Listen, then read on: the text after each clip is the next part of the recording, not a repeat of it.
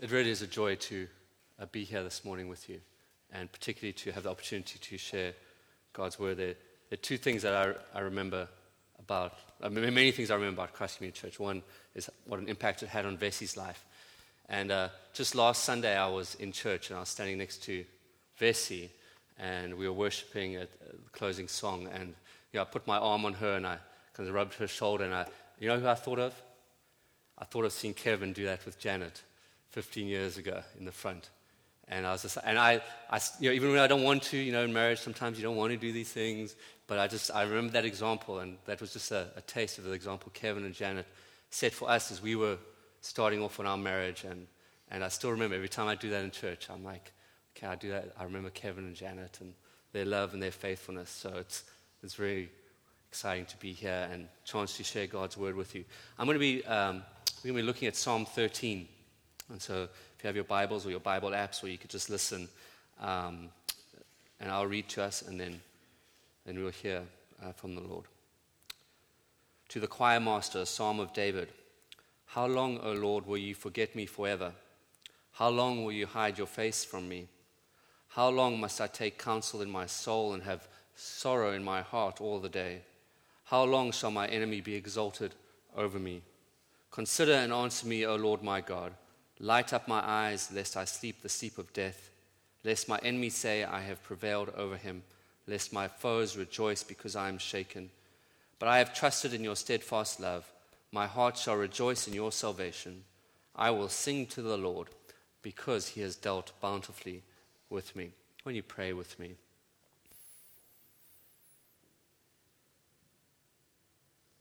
Father, may you do a deep and good work in us individually, in our families, in this community this morning as we hear your word. May your truth sink deeply into our minds and our hearts. May it bring life and transformation and hope and encouragement, and remind us of just how good you are. May you have your way with us for the sake of our journeys and walks in relationship with you, but ultimately for the sake of your glory and your honor and your name. And so we pray this by the power of your Spirit and in the name of your Son. Amen. When Vess and I left here 15 years ago, we were young and newly married, and kind of the world was at our feet, and we were excited about all the things that it had in store, and full of enthusiasm and joy and all those good experiences and hopes and expectations. But as many of you know, life doesn't ever stay so smooth and comfortable as it does in those early days, it would seem. And so over the last few years particularly, there have been a number of hardships in our lives and in my personal life. And one of those has been struggling through the grief of my father passing away a few years ago from cancer. And often throughout those 9 months in which he was terminal, and then probably the year afterwards, there were so many people coming around me who were praying that during this time of grief and sadness, I would experience the intimacy and the comfort and the presence of my Heavenly Father. And as I entered into this season, that was what I expected to experience, that now more than ever I would surely experience the Father's comfort of me and his intimacy with me and his presence as he carried me through this season. And I desperately wanted to experience this. But instead, during the sad season of sadness and grief, I had never experienced my Father in heaven being so distant and so silent in my life. It was as if he was not there at all. All those prayers had gone and unanswered. And as you can imagine, I was confused and overwhelmed, and I was struggling with grief, and I was angry all the time, and I was just upset and barely hanging on. And I realized as I look back on that time, it wasn't just that God was silent to me, but I was silent in my response to God. I did not know what to say to him. I did not know how I could approach him when I was so overcome with sorrow. I did not have the words to express the sadness that was in my heart. I did not know how to pray in that season. I could pray when things were going well. I could pray when I wanted things. But how do you pray when your heart is heavy with sadness? And I did not have a song in my soul that would express what was going on in my heart. And as I journey with InterVarsity staff, this is one of the things that comes up at different times as we see these incredibly gifted and passionate and effective ministers of the gospel suddenly encounter a season of their life in which they are struggling, in which things are failing around them, in which they are suffering from grief or sadness. And yet they have to keep going on campus, and they have to keep sharing the gospel, and they have to keep doing ministry. But what's going on in their souls? What's happening in their relationship with their Father? Are they drawing closer to them, or do they draw further away?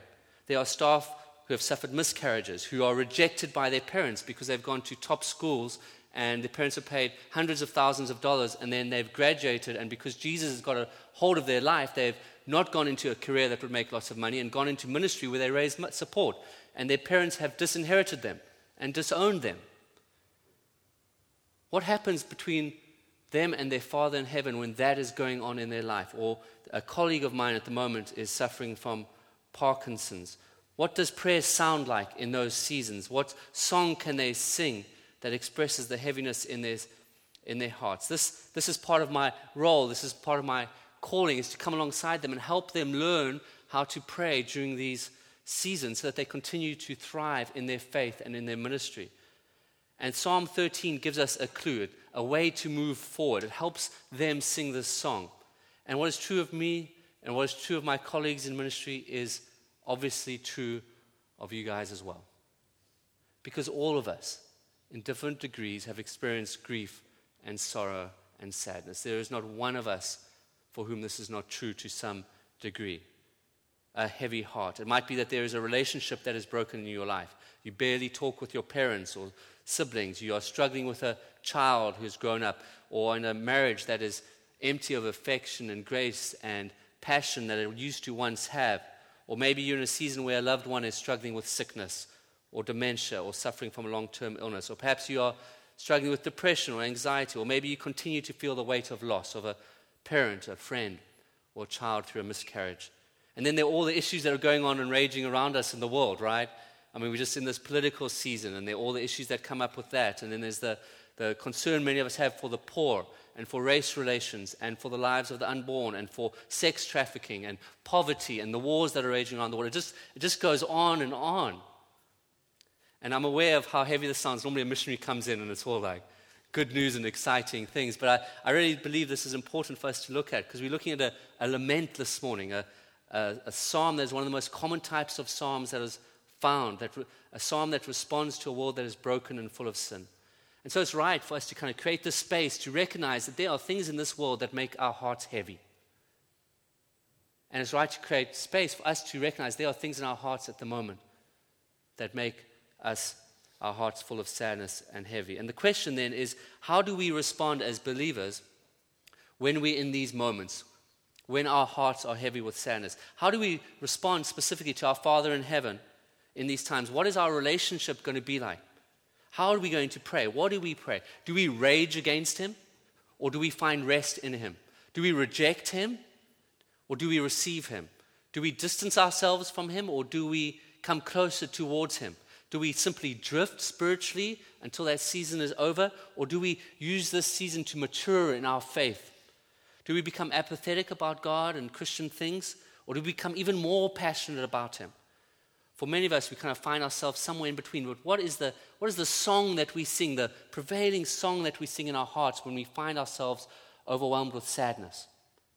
My hope is that as we walk through Psalm 13, these words of lament will give us a song to sing when our hearts are heavy. These will move us to pray, because ultimately this is a psalm about prayer.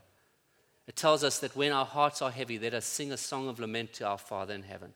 And it doesn't matter if your heart isn't heavy at the moment. I don't want you to kind of feel like, oh man, I'm really happy this morning. Like I came in here like really excited and my life is going great, and now I'm feeling really down now, right? So I don't want to kind of quench your joy and your happiness, and if everything's going well in your life, that's wonderful. I wish I could be here next week and would preach a psalm of thanksgiving and praise, right, to balance it out. But consider this kind of advanced preparation. Right? And some of us are, we're going through small things where there's just a little bit of sadness in our lives, and some of us are going through things that are completely overwhelming, that many of us would look and go, I don't know how I'd live if I was suffering through what you're suffering through. And so we recognize we're all at different places. But my hope is that this will begin to give us a song to sing. And there are 3 verses in this Song of Lament that we're going to look at that give expression, that give us a way to pray when we have sadness and are overwhelmed with sorrow. The first verse is where we question our Father. The second verse is where we demand action from our Father. And the third verse is where we find rest in our Father. We start with questioning, then we move to demanding, and we come to resting. So let's look at how we question our Father.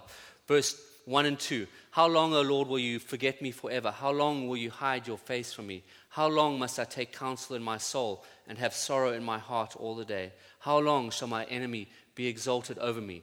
4 times we hear David say, how long, how long, how long, how long? He's questioning his God. Another way of putting it, he's interrogating God. He's demanding that God answer his questions. He's not going to give up because things are going on in David's life where God has him in a place where he is stretching out the pain and suffering. And David cannot understand how this makes sense. Why would God, who is able to, not bring this to an end? Why does it go on day after day, week after week, month after month? For David, probably year after year. And in David's cries, we catch a glimpse of the 3 areas of his life where his heart is heavy. First, in his experience with his God, with his Lord. Will you forget me forever? How long will you hide your face from me? In scriptures, forgetting is often balanced with remembering. And to remember someone in scripture is to act on their behalf. So to forget someone is to not act when you could to help them. And so David is saying, how long will you forget me? How long will you refuse to act in my life to make things better? And then he goes on and says, how long will you hide your face from me? To hide your face from someone in scripture is to literally abandon them. And so you could feel that pain on David's soul where he's saying, how long will you continue to refuse to act on my behalf? And how long will you abandon me? Will you have nothing to do with me? And so you feel just the pain of David's experience with God. And he questions his God, how long will this last? And why have you not brought it to an end?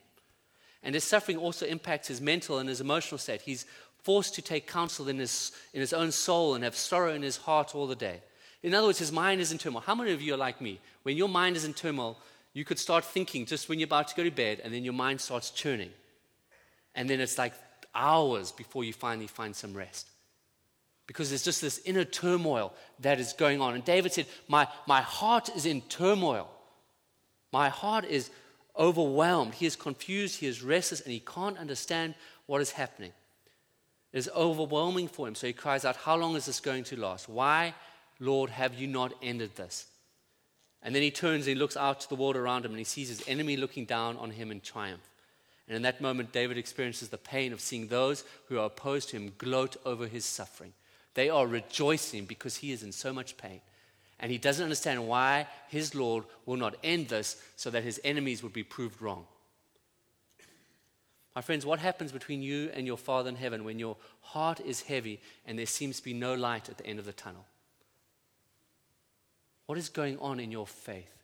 What happens in your times of prayer? Maybe every time someone you know encounters racism, a dear friend, and your heart just breaks for them. And it happens day after day, week after week in their lives. Or every time you hear a story of a mother who miscarries or a child who does not live to feel the embrace of their parents. Or you walk into hospital and you see people suffering all around you. Or in your marriage, you just realize that you're in a dark place and there just seems to be no hope. You have no idea how this marriage is going to turn around or how your children are going to turn around from the paths that they're on. What song do you sing to your Father? What do you pray when this just seems to go on and on and on?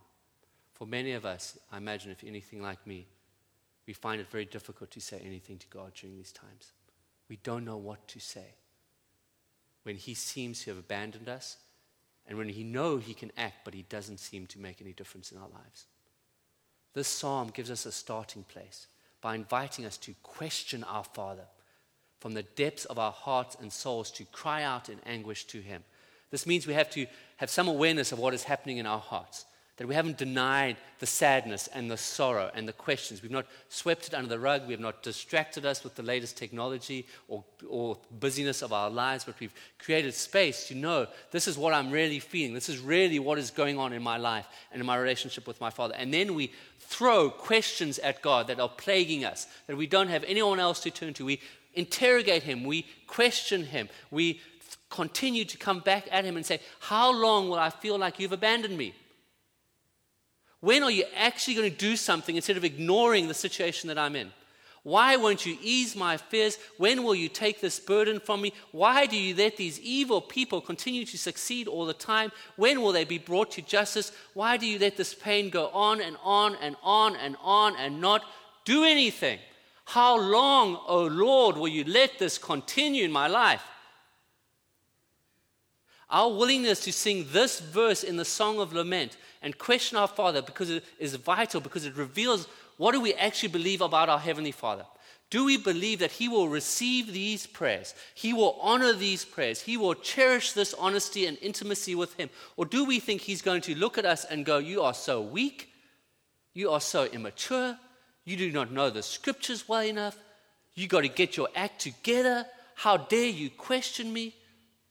My friends, David was a man after the Lord's own heart. He knew the heart and character of his Father, and he threw these questions at his Lord and said, how long will you abandon me?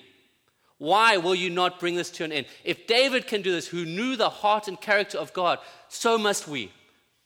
Surely our Father in heaven will receive these prayers when we cry out to Him in our sorrow and our sadness.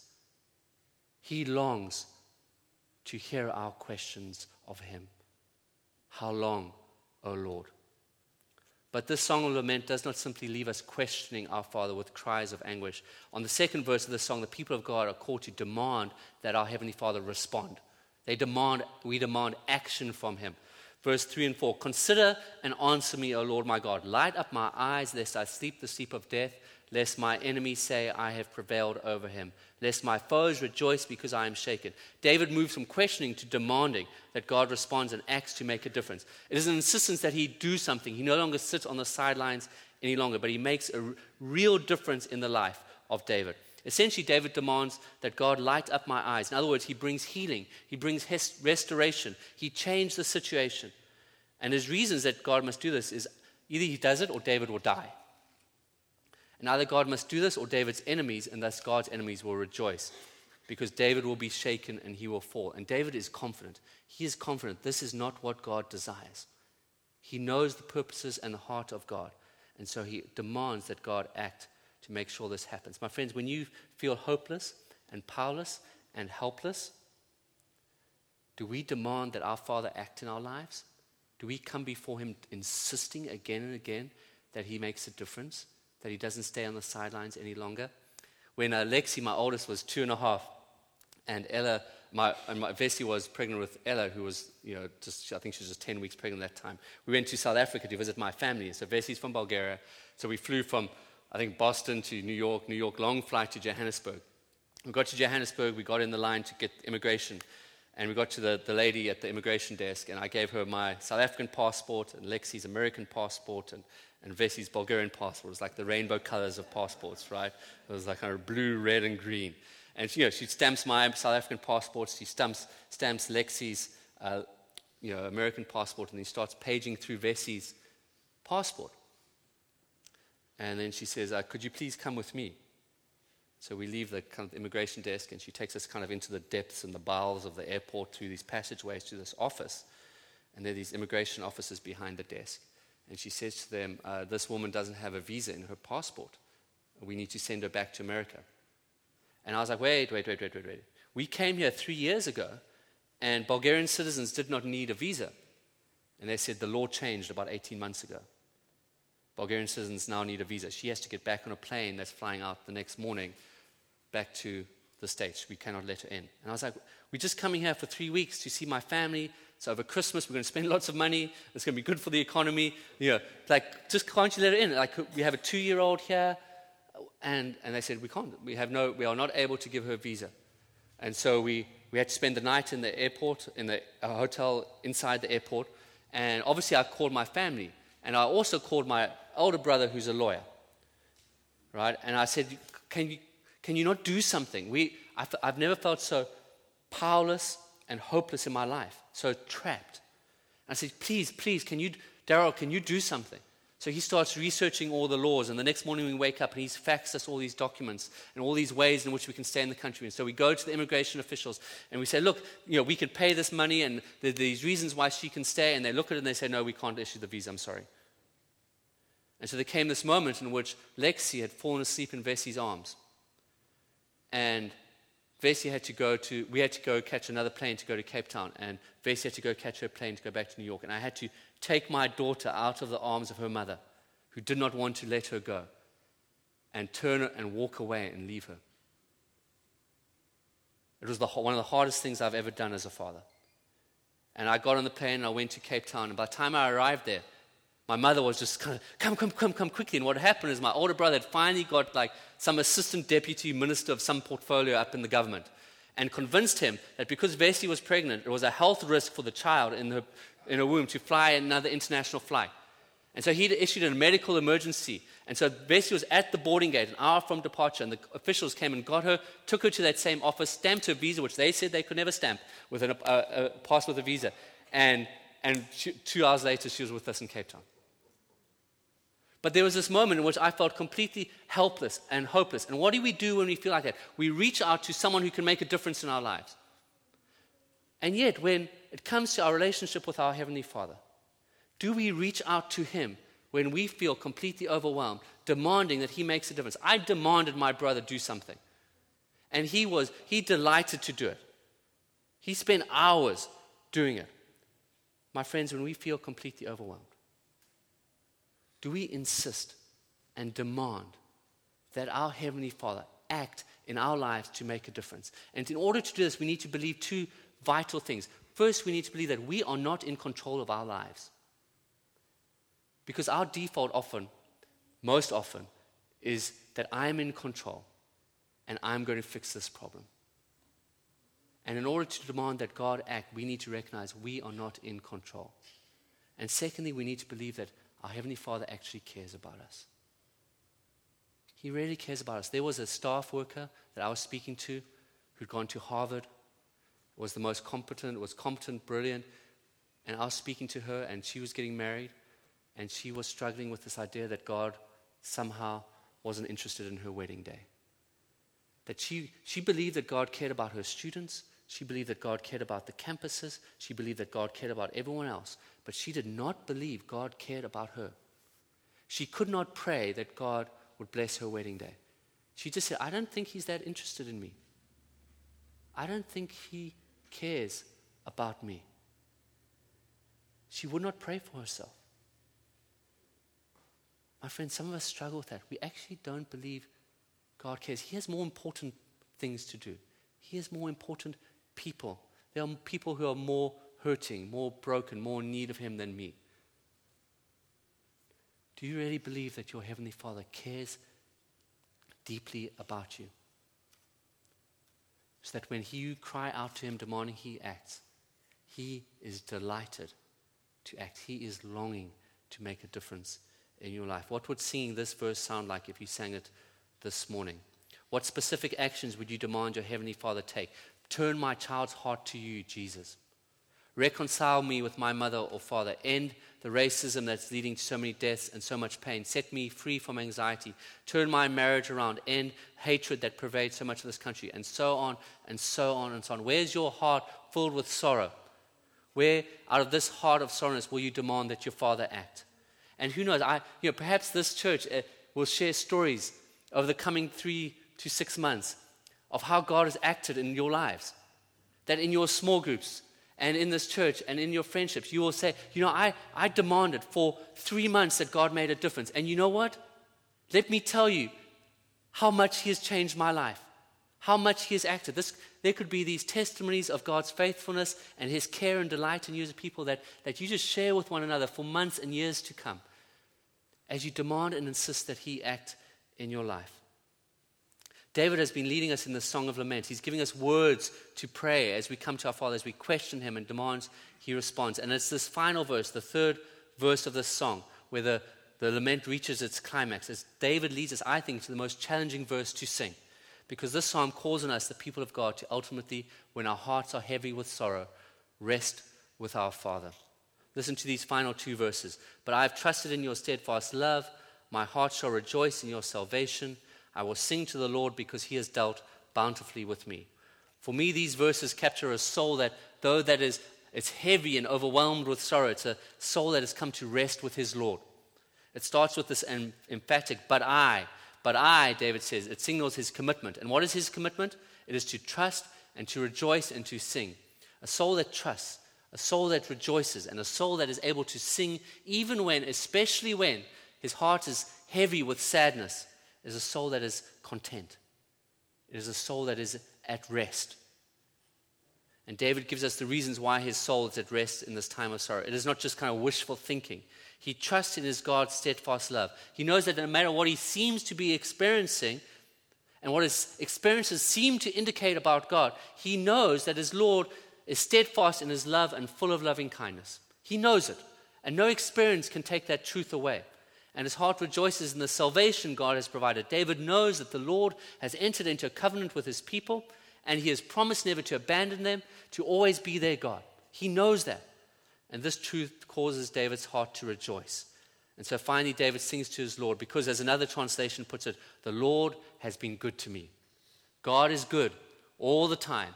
And all the time, God is good, even when, especially when, David's heart is filled with sadness. My friends, when our hearts are heavy, when my heart is heavy, it is this verse that I find most difficult to sing. Sometimes even impossible to sing. Let me share one specific example. I was talking with someone in my family who's very, very dear to me, and she got a phone call. And on that phone call, this was years ago, she received words of rejection and hurt and betrayal. And as I was watching her I could just see she's this person in my family had suffered a lot in her life, and I could just see her face almost crumble in front of me with pain. And my heart just broke. I was just I couldn't do anything to alleviate the suffering she was in. And many of us know what that's like, to watch a loved one experience deep pain and rejection. And the next day, I had to go to a national staff conference for our ministry, and it's one of those events where they kind of do a couple of thousand people, and the first night there's this huge worship, kind of set and songs, and everyone's kind of so excited to be there, and I still had this deep burden in my heart. I was just still plagued by this image of watching this person just be in so much pain and suffering alongside her. And this was years ago, but there was this song that we used to sing, and maybe you remember it, called Blessed Be Your Name. And there's this verse in the song that goes like this: Blessed be your name when the sun's shining down on me, when the world's all as it should be. Blessed be your name. And blessed be your name on the road marked with suffering. Though there's pain in the offering, blessed be your name. And I stood there and I refused to sing that verse. I cannot sing the verse, blessed be your name on the road marked with suffering, though there's pain in the offering. I cannot say, Lord, blessed be your name in that moment. And I stood there and I just could not do it. I could not bring myself to sing the verse of trust and joy and rest. And perhaps you know what this feels like. Perhaps this is where you are today. If you're reeling from sorrow and grief and pain, you cannot sing a verse of resting in your Lord at this time. My friends, what can soften my heart? What can soften your heart so we can rest with our Father when our hearts are heavy? Surely it is this, that we know even more deeply the love and the salvation and the goodness of our Father because we know His Son, Jesus Christ, and what He has done for us. When I read this psalm, I automatically put myself in the feet of David. And rightly so, for I too am a servant of the Lord. But I quickly forget that I once belonged to another people that is mentioned in this psalm, the enemies of God. That like the enemies of God, I once was also opposed to God. I had rejected Him. I'd fought against His purposes. I'd sought to prevail over His people. I was an enemy of God. I refused to bow my knee to Him as my Lord and my Maker. This is who I once was. And this is who we all once were. And perhaps this is who some of you are this morning today. following a false god of our own making, insisting that we are lords of our own lives, setting ourselves up in opposition to God. We are his enemies. We were his enemies. And even now, as a child of the Father, I daily oppose the purposes of God in my life through my sin and my selfishness. I fall short. But I am no longer counted an enemy of God, but a child of the Heavenly Father. I am a new creation. I have a new identity in Christ, all because of who Jesus is and what he has done. He died so that I would no longer be called an enemy, but a friend. No longer be a rebel, but a child. No longer be fighting against God, but being gathered up in the arms of the Father and embraced and held and hugged and assured that he loves me no matter what happens. Listen to the psalm again and think of them as the words of Jesus on the cross. He's crying them out again and again on those 6 hours that he's on the cross, when he was nailed there and experiencing the pain of the crucifixion and the pain of the judgment and the wrath of God and the abandonment of the Father. And Jesus is crying out, "How long, O Father, will you forget me forever? How long, Father, will you hide your face from me? How long must I take counsel in my soul and have sorrow in my heart all the day? How long shall my enemy be exalted over me? Consider and answer me, O Lord my Father. Light up my eyes, lest I sleep the sleep of death, lest my enemies say I have prevailed over him, lest my foes rejoice because I am shaken. But Father, I trust in your steadfast love. My heart will rejoice in your salvation. I will sing to you, Father, even on the cross, because you have been good to me."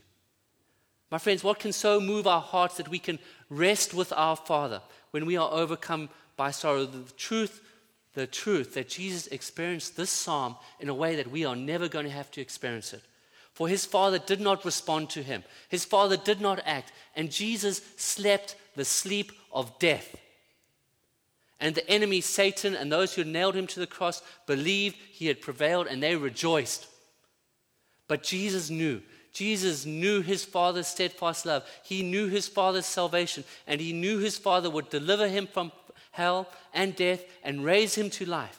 And on that cross, he knew that even when he was on that cross experiencing all that he experienced for the sake of his enemies, so that they would become children of God, Jesus then knew that his Father remained good all the time. And all the time his Father was still good.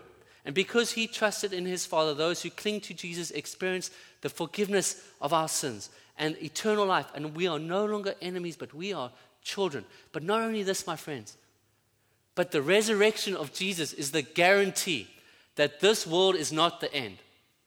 It is the guarantee that one day all things will be made right. And one day, my friends, one day our Father in heaven he's going to come to us. And he's going to say to us, "My child, you ask me again and again and again, how long? How long? How long?" I am telling you that today, no longer. No longer will you experience pain. No longer will you experience suffering. No longer will tears fall from your eyes. No longer will you taste death. No longer will your heart be filled with sorrow. No longer. It is over. It is done. That is why, my friends, you and I, even though our hearts are heavy with sorrow, we can find rest in our Lord, in our Father. We can trust him. Even though the road is marked with suffering and there is pain and offering, we can sing this verse of lament where we rest in our Father, though our hearts are heavy with sorrow. In the end, my friends, Psalm 13 is about communing. It is about being with our Heavenly Father, drawing near to him, not away from him when our hearts are heavy. It is about finding words and groans to express the pain, singing a song of lament that moves us from questioning to demanding, and finally to a place of rest. You know, there are times in our house with the 3 kids that, kids cry for no reason, right?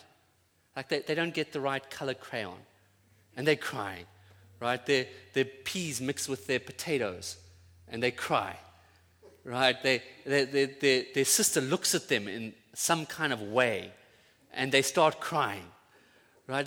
Kids cry for no, and so often in our house, I hear myself and others, "Just stop, why are you crying? Just stop crying, there's no reason to cry, just stop crying." I've stopped saying that. as often as I can. And instead I say, just let her cry. She's sad. I might not agree with why she's sad, and we'll have a conversation later about that, right? But just let her cry. She's sad. Let her cry.